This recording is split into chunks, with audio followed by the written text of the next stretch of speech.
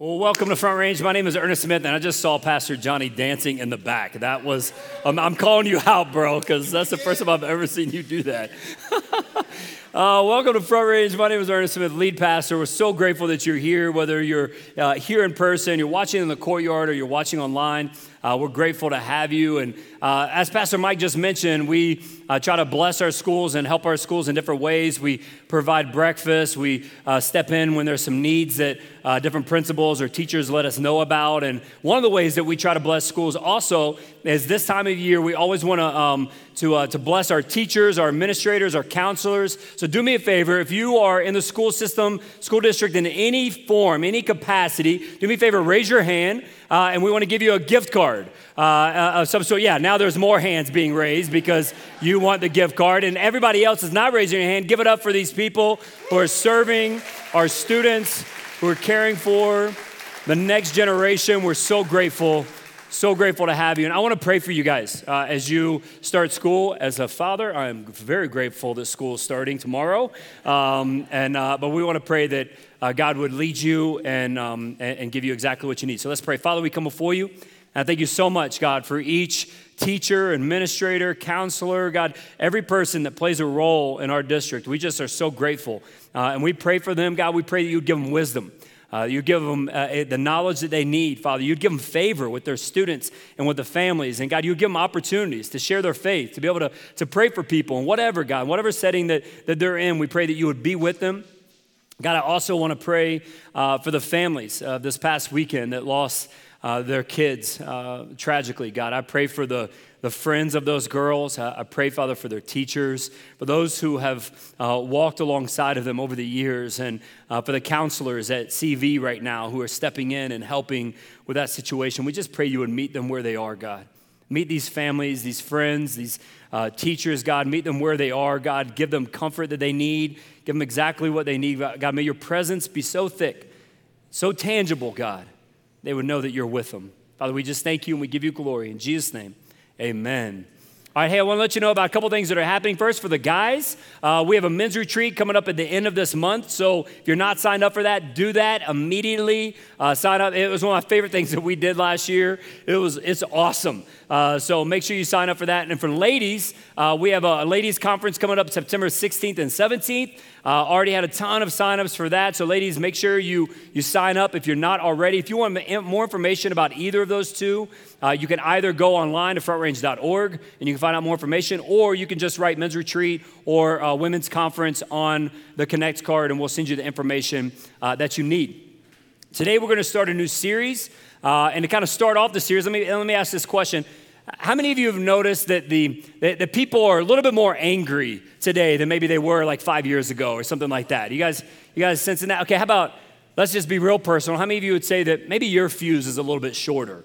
Maybe you realize like you're a little bit quicker to get angry. Yeah, we're going to do a whole series called Unoffendable, where we're looking at how do you and I, as followers of Christ, how do we deal with the vitriol? How do we deal with the anger? How do we deal with the angst and all the stuff that comes with it, our society right now, and dealing with one another? How do we, as followers of Jesus, walk through this season of life in a way that brings honor to God and brings healing in our relationships? We got this idea from a couple places. One from Life Church. They did a great series on this topic, so we learned from them. And then also from a book called Unoffendable. I read this book for this series. It's really, really good. If you haven't read it, I would highly encourage you to read it. It is Christian-based. It is really, really strong. But the author has the audacity at the beginning of the book to say that you can live an unoffendable life. That offended me. I'm like, there's no way that you can live an unoffendable life. That sounds absolutely ridiculous. And honestly, it's not easy to offend me. I mean, unless you hurt my wife, or you do something to my kids, or you backstab me or a friend of mine, or you talk bad about our church, or you make fun of my outfit, or you talk about how sweet tea from Cane's isn't the best. I'm not offended easily by things in this world. Maybe you're in the same place. And so what we're going to do over the next few weeks, here's what I promise you. I promise you I will offend you. I will. Because the goal is this. Maybe we'll discern why we get offended, why we're so easy to become offended by people or by groups of people or by things that are going on. and then we'll receive healing from Jesus. And then maybe, just maybe, we'll live a little more of an unoffendable life. And so to do that, we're going to look in Scripture, and we're going to take a broad stroke of this subject matter today, okay? Over the next few weeks, we'll give a lot more specific ideas and next steps from God's Word on how we can live this way. Today, we're going to take kind of a broad stroke. We're going to look at James chapter 1. If you have your Bibles, you can turn there. If not, no worries, it's going to be on the screen. Or if you need a Bible, you can go to our Connections tent as you're heading out to your car, or you could download the Bible app. It's a great resource as well. And I know we just prayed, but I kind of want to pray for this message and setting it up, because I think God's got something for us today. So let's pray. Father, we come before you, and I thank you so much for your word. So I pray that your word, God, would speak to us now. You would give us exactly what we need, Father. You would speak right to our hearts and our minds, and you would help us to live lives that bring you honor and glory, lives that are less offendable. Father, we thank you in Jesus' name. Amen. All right, so the book of James was written by a guy named James, pretty creative naming of that book. And James was the half-brother of Jesus. Now, how many of you have siblings? Anybody have a sibling? Okay, most of you. Now, what if your sibling came to you and said, hey, I'm God? That's kind of a weird thing, right? You'd be like, no, I've seen you go through puberty. I know how you treated mom, like that type of thing. But so imagine James, his brother Jesus saying, hey, I'm God. I mean, it might be a little strange thing. In fact, we don't really see James following Jesus throughout Jesus' ministry and throughout his life until the resurrection. Now, if your sibling came to you and said, I'm God, you probably wouldn't believe it until they died and rose from the dead. Then you'd be like, I might believe you now. James has now turned his life over. He's leading the church, the church in Jerusalem, and he's writing letters to churches all throughout the Roman Empire. And he's writing really to talk about practical Christianity. Like, how do you and I, as followers of Jesus, if we say we're a follower of Christ, then we have to be obedient to God's word. We have to be obedient to what God says to us. And so he's giving us some instructions on how to live obedient lives. So James chapter 1, that's where we pick up, verse 19. Now, I'll be honest, I don't like this passage, and it 100% offends me. Verse 19, my dear brothers and sisters, take note of this. Everyone should be quick to listen, slow to speak, and slow to become angry. Stop there. James is echoing Jewish wisdom tradition, kind of like the Proverbs. He's saying that if you can't control what you say, you won't be able to control your reactions. You won't be able to control your anger. He says, be quick to listen. Be quick to listen to what? To God's word, to other people. Be slow to speak. You have to avoid hasty speech. And then if you do that, then maybe you can be slow to anger. Now, he's not saying that all anger is bad. Some anger is good, like getting angry at my own sin, of my own junk. Like, that's good because it causes me to change. But what he's talking about here is the selfish, worldly, unrestrained anger. He's saying a lack of listening combined with a lack of restraint in speech leads to ill-tempered action. I don't know about you, but when we look at the world around us, I would say that people aren't very slow to listen. That people are quick to speak, quick to say something, quick to interject their thoughts, and quick to become angry. I know for me, this has always been an issue. I mean, I've always been the type of person that when you're talking, I'm already thinking about what I'm going to say. All right, I'm already thinking about my response, right? I'm a type A personality. I'm a pastor, so I want to help people. I'm a man, so I think I'm always right. And so, when somebody's talking, like, man, we don't have to go through pleasantries and all of that. I already know what you're going to say, and I know the solution. Let's just get to that right now. That's kind of my mentality. That's how I've kind of always lived my life, but that's not what Jesus did. In fact, do you know how many recorded questions Jesus was asked in his lifetime? How many questions we know that Jesus was asked? I'll give you the answer. It's 183.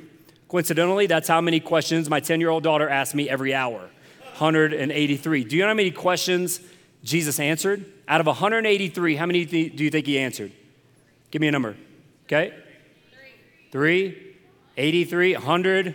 Somebody last service said 7. I'm like, oh, what a good godly number. 3. Out of 183 questions, he answered 3. Do you know how many he asked? 307. He asked 307 questions. He was asked 183, only answered 3 of them, and he asked 307. Why? Because he was slow to speak, quick to listen. Why? Because he knew that that's how you care for people. I mean, he's God, and I think God probably has a lot to say. I mean, he could have come and just talked the whole time. But when you listen to people, you show that you care about them, that you love them, that you care about what they're dealing with, what they're going through, how they believe, and all of that. And Jesus wanted to ask questions. He wanted people to know, hey, I care about you. I care about you. You see, when we're quick to speak and we're quick to get angry and we're not willing to listen to people, like our anger, it escalates. Have you noticed that anger has escalated over the last few years? Like for me, like a few years ago, like if you would have cut me off in traffic, I would have like prayed hemorrhoids on you or something like that, you know? Like, I know, weird, and now you have a graphic and I'm sorry and all of that, but I'm not. But like at that time, like I didn't care about politics. Like I didn't care what you believed. Like I was heavy into politics myself, but not like I didn't care about what you believed. I didn't care about what you posted on social media or anything like that. But now, anything sets people off. Now, I'm not saying that you get set off by everything, but I'm saying that there's at least something that sets you off. There's one issue, one group of people, one person, something that somebody has done that just sets you off. And if you don't get angry at the things that I get angry at, I'm angry at you. You notice that? Like you have to back me in my anger, and if you don't, then my anger is now directed at you. And some people, let's just be honest, they like to be angry. It sounds weird, but some people just like to be angry. Maybe they don't like the issue that they're angry about, but they like to stay angry. Why? Because there's a feeling of like moral superiority. Like I'm right and you're wrong. Some would say Christians are the angriest people on the planet. The Christians get the most upset about things, that they're the angriest type of people. And I'm not sure that anger is what pleases God. Should I get upset with my sin? Should I get angry at my sin? 100%. But when that anger is directed at other people, I'm not sure that blesses God. And I would ask, how's that anger working for you? Like, is your anger causing you to sleep better at night? Does your anger allow you to go to bed and rest in peace? Do you wake up with joy because of how angry you are? Anger just hurts us physically, mentally. It hurts our relationships, and ultimately, I believe it hurts our relationship with God. And I love this passage in James because it continues. I don't like it, but I do like it. Verse 19, let's read it again. My dear brothers and sisters, take note of this. Everyone should be quick to listen, slow to speak, and slow to become angry, because human anger does not produce the righteousness that God desires. I don't like this passage. The anger of man does not produce the righteousness of God. And I can feel the pushback already. But Ernest, my anger many times is righteous. And I feel that way sometimes. I mean, like if you want to get my blood boiling, cut me off. Like cut me off driving, cut me off when I'm standing in line for something. I'm like, oh. And I feel like it's like justified. Like it's like a righteous anger. Like, how dare you? I've been standing here. You think you're more important than me? Like I'll start saying all these things, sometimes out loud. Sometimes I'll want to follow you, whatever. Like I'm acting crazy right now. But I can justify it. It's righteous. This is righteous. You shouldn't have done that. I was doing nothing wrong. And now look at you. So many times our anger is not righteous. How do you know if your anger is righteous? Here's what I would say. If our anger is righteous, then it should bring glory to God, draw people to Jesus, and be something that we want our kids to emulate. I'm going to say that again. If you want to know if your anger is righteous, does it bring glory to God? Does it draw people to Jesus? And is it something that you'll be like, yeah, kids, I want you to act like me? 99.9% of the time, for me, my anger is not righteous. In fact, I can't even think of the 0.1%, but I had to put it in there. It just makes myself feel better. Like most of the time, my anger is definitely not drawing people to Jesus or bringing glory to God or something that I want my kids to reflect. And yet I can still hear it. But Ernest, But Ernest, doesn't God get angry? I mean, look at Jesus. He flipped the tables at one time. And I love that we use one story to justify our anger. We use one story of Jesus getting angry to justify our own anger. And we take the story out of context. We realize that Jesus is getting angry at the system that has been created. It's something that God has very clearly said, do not do this. He's not angry at the individuals. He's not angry even at a group of people. He's angry at the system that has been created. And we take that one story and we forget about all the other stories. There's a story where a smart guy comes to Jesus and he says, hey Jesus, like, what's the greatest commandment? Like, out of all the commandments that are out there, out of the over 600 commandments, what's the greatest? What's the one that I need the most? To be angry at the injustices of the world? No. To win the argument?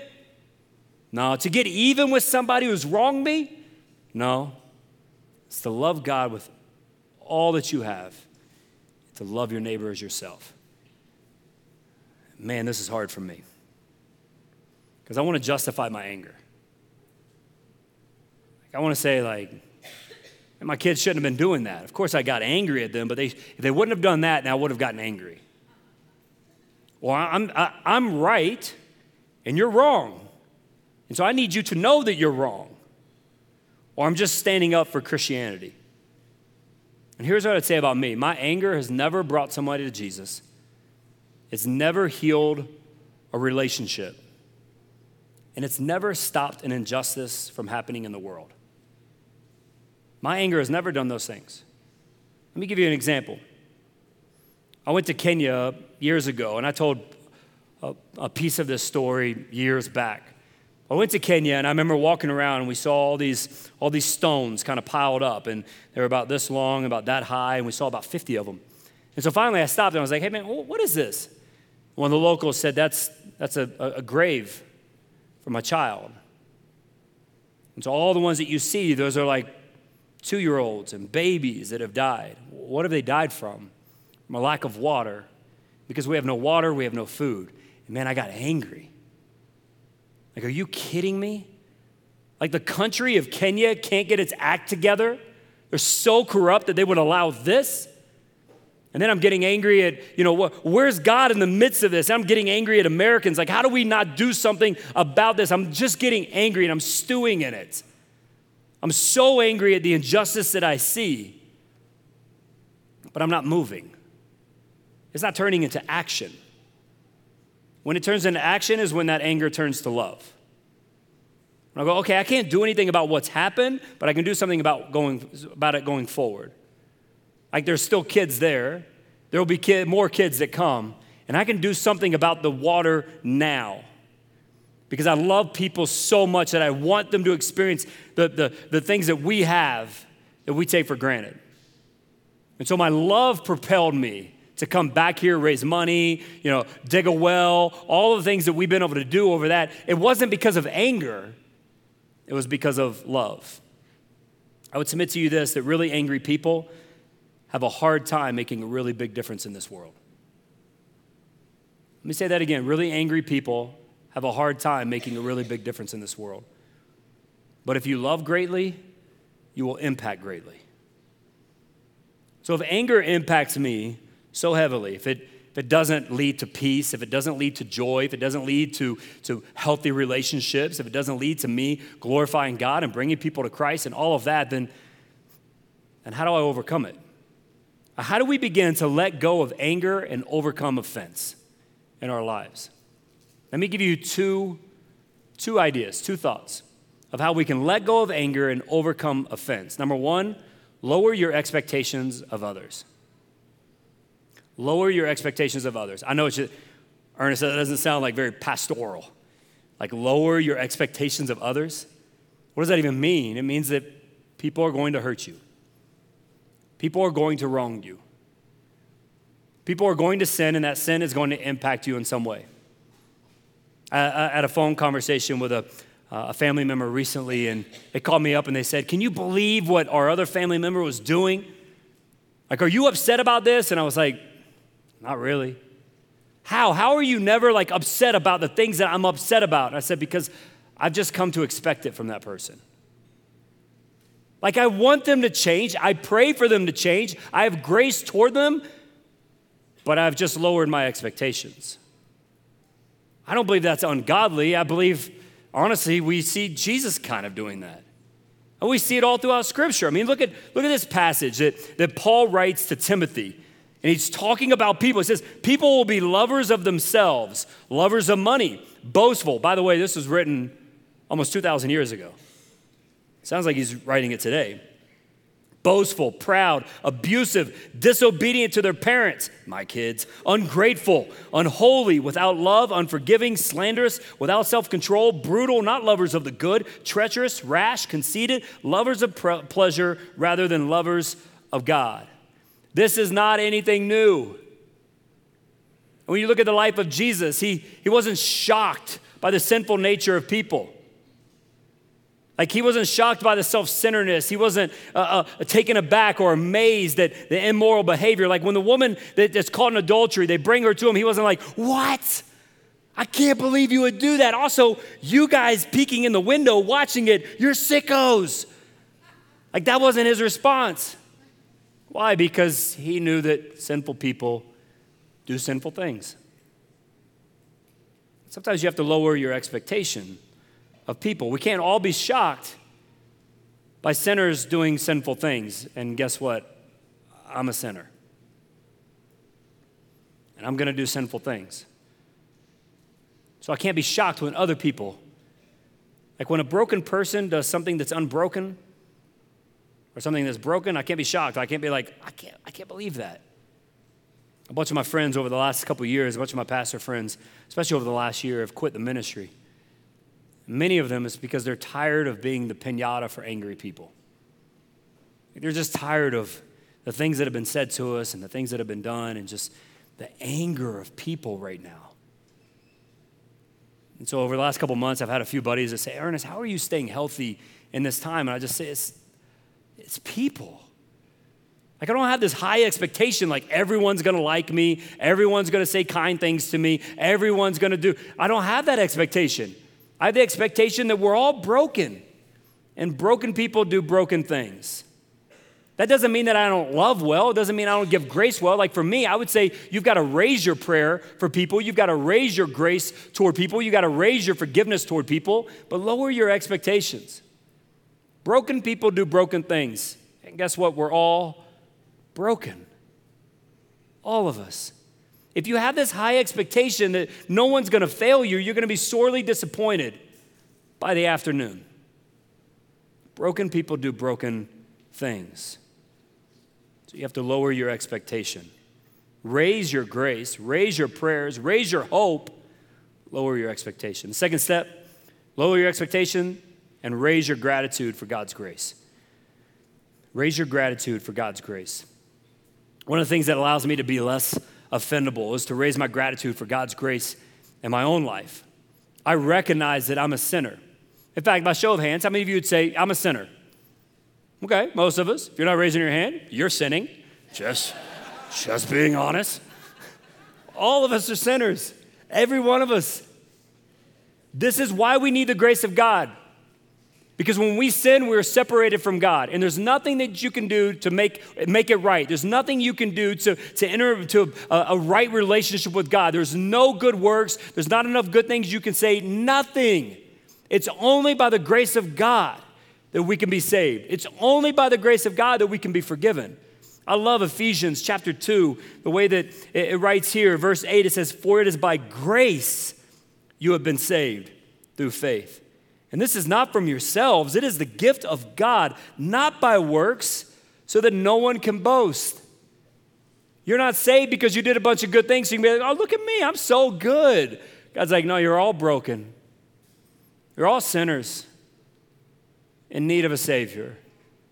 And this is why Jesus came, so that we can be forgiven, so that we can receive grace, so we can have eternal life. But it's not on our own. It's not based on what I do. It's based on what God has already done for me.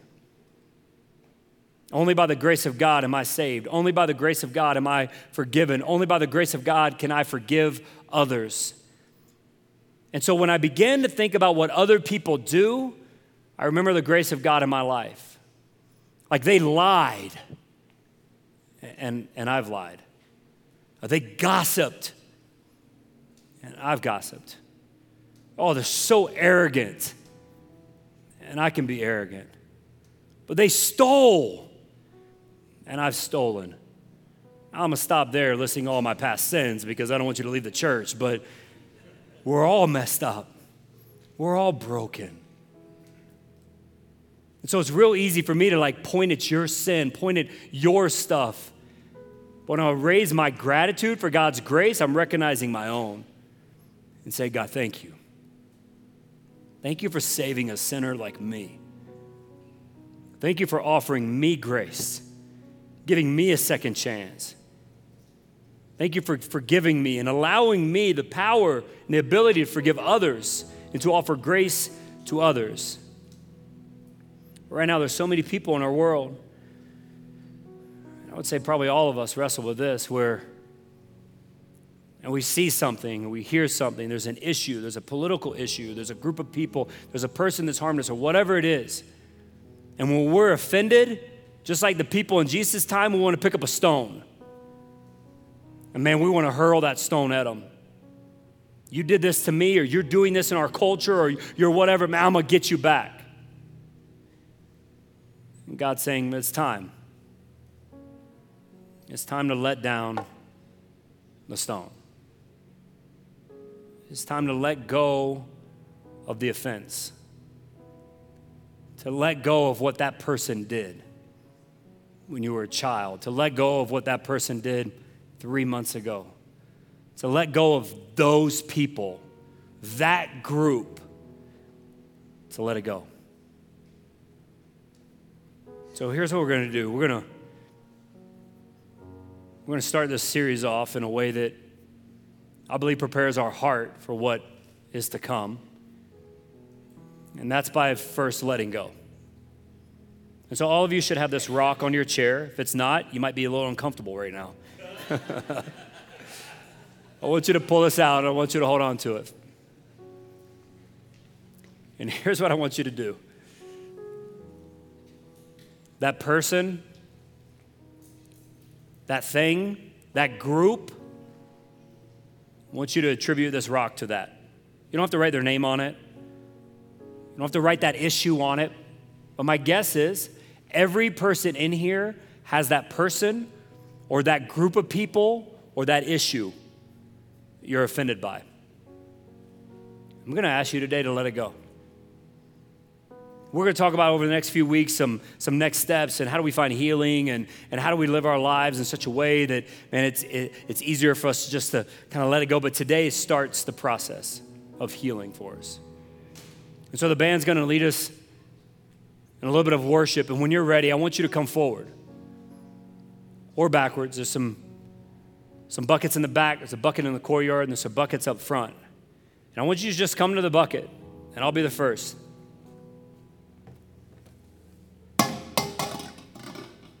Let it go. We purposely chose loud buckets so that you would know you're not alone too. We're all in this. So as the band leads us in worship, I'm going to pray for us. When you're ready, when you feel like you're at a point where you're like, I'm ready to let go of this. I'm ready to finally let go of what this person did to me. Or let go of what these people are currently doing. Or let go of whatever it may be. And I want you to come forward and drop it. Father, we come before you, and I thank you so much for your word. I thank you for the opportunity to, God, just be challenged by your word this morning. And I pray, Father, that each one of us, as we're identifying that individual, as we're identifying that group, as we're identifying those people who've said that thing about my son, or those people who've done that thing to me, or those people, whatever it may be, God, we would let it go. And that today would start the process of healing for us. God, you would help us to find healing in you, Jesus, and in you alone.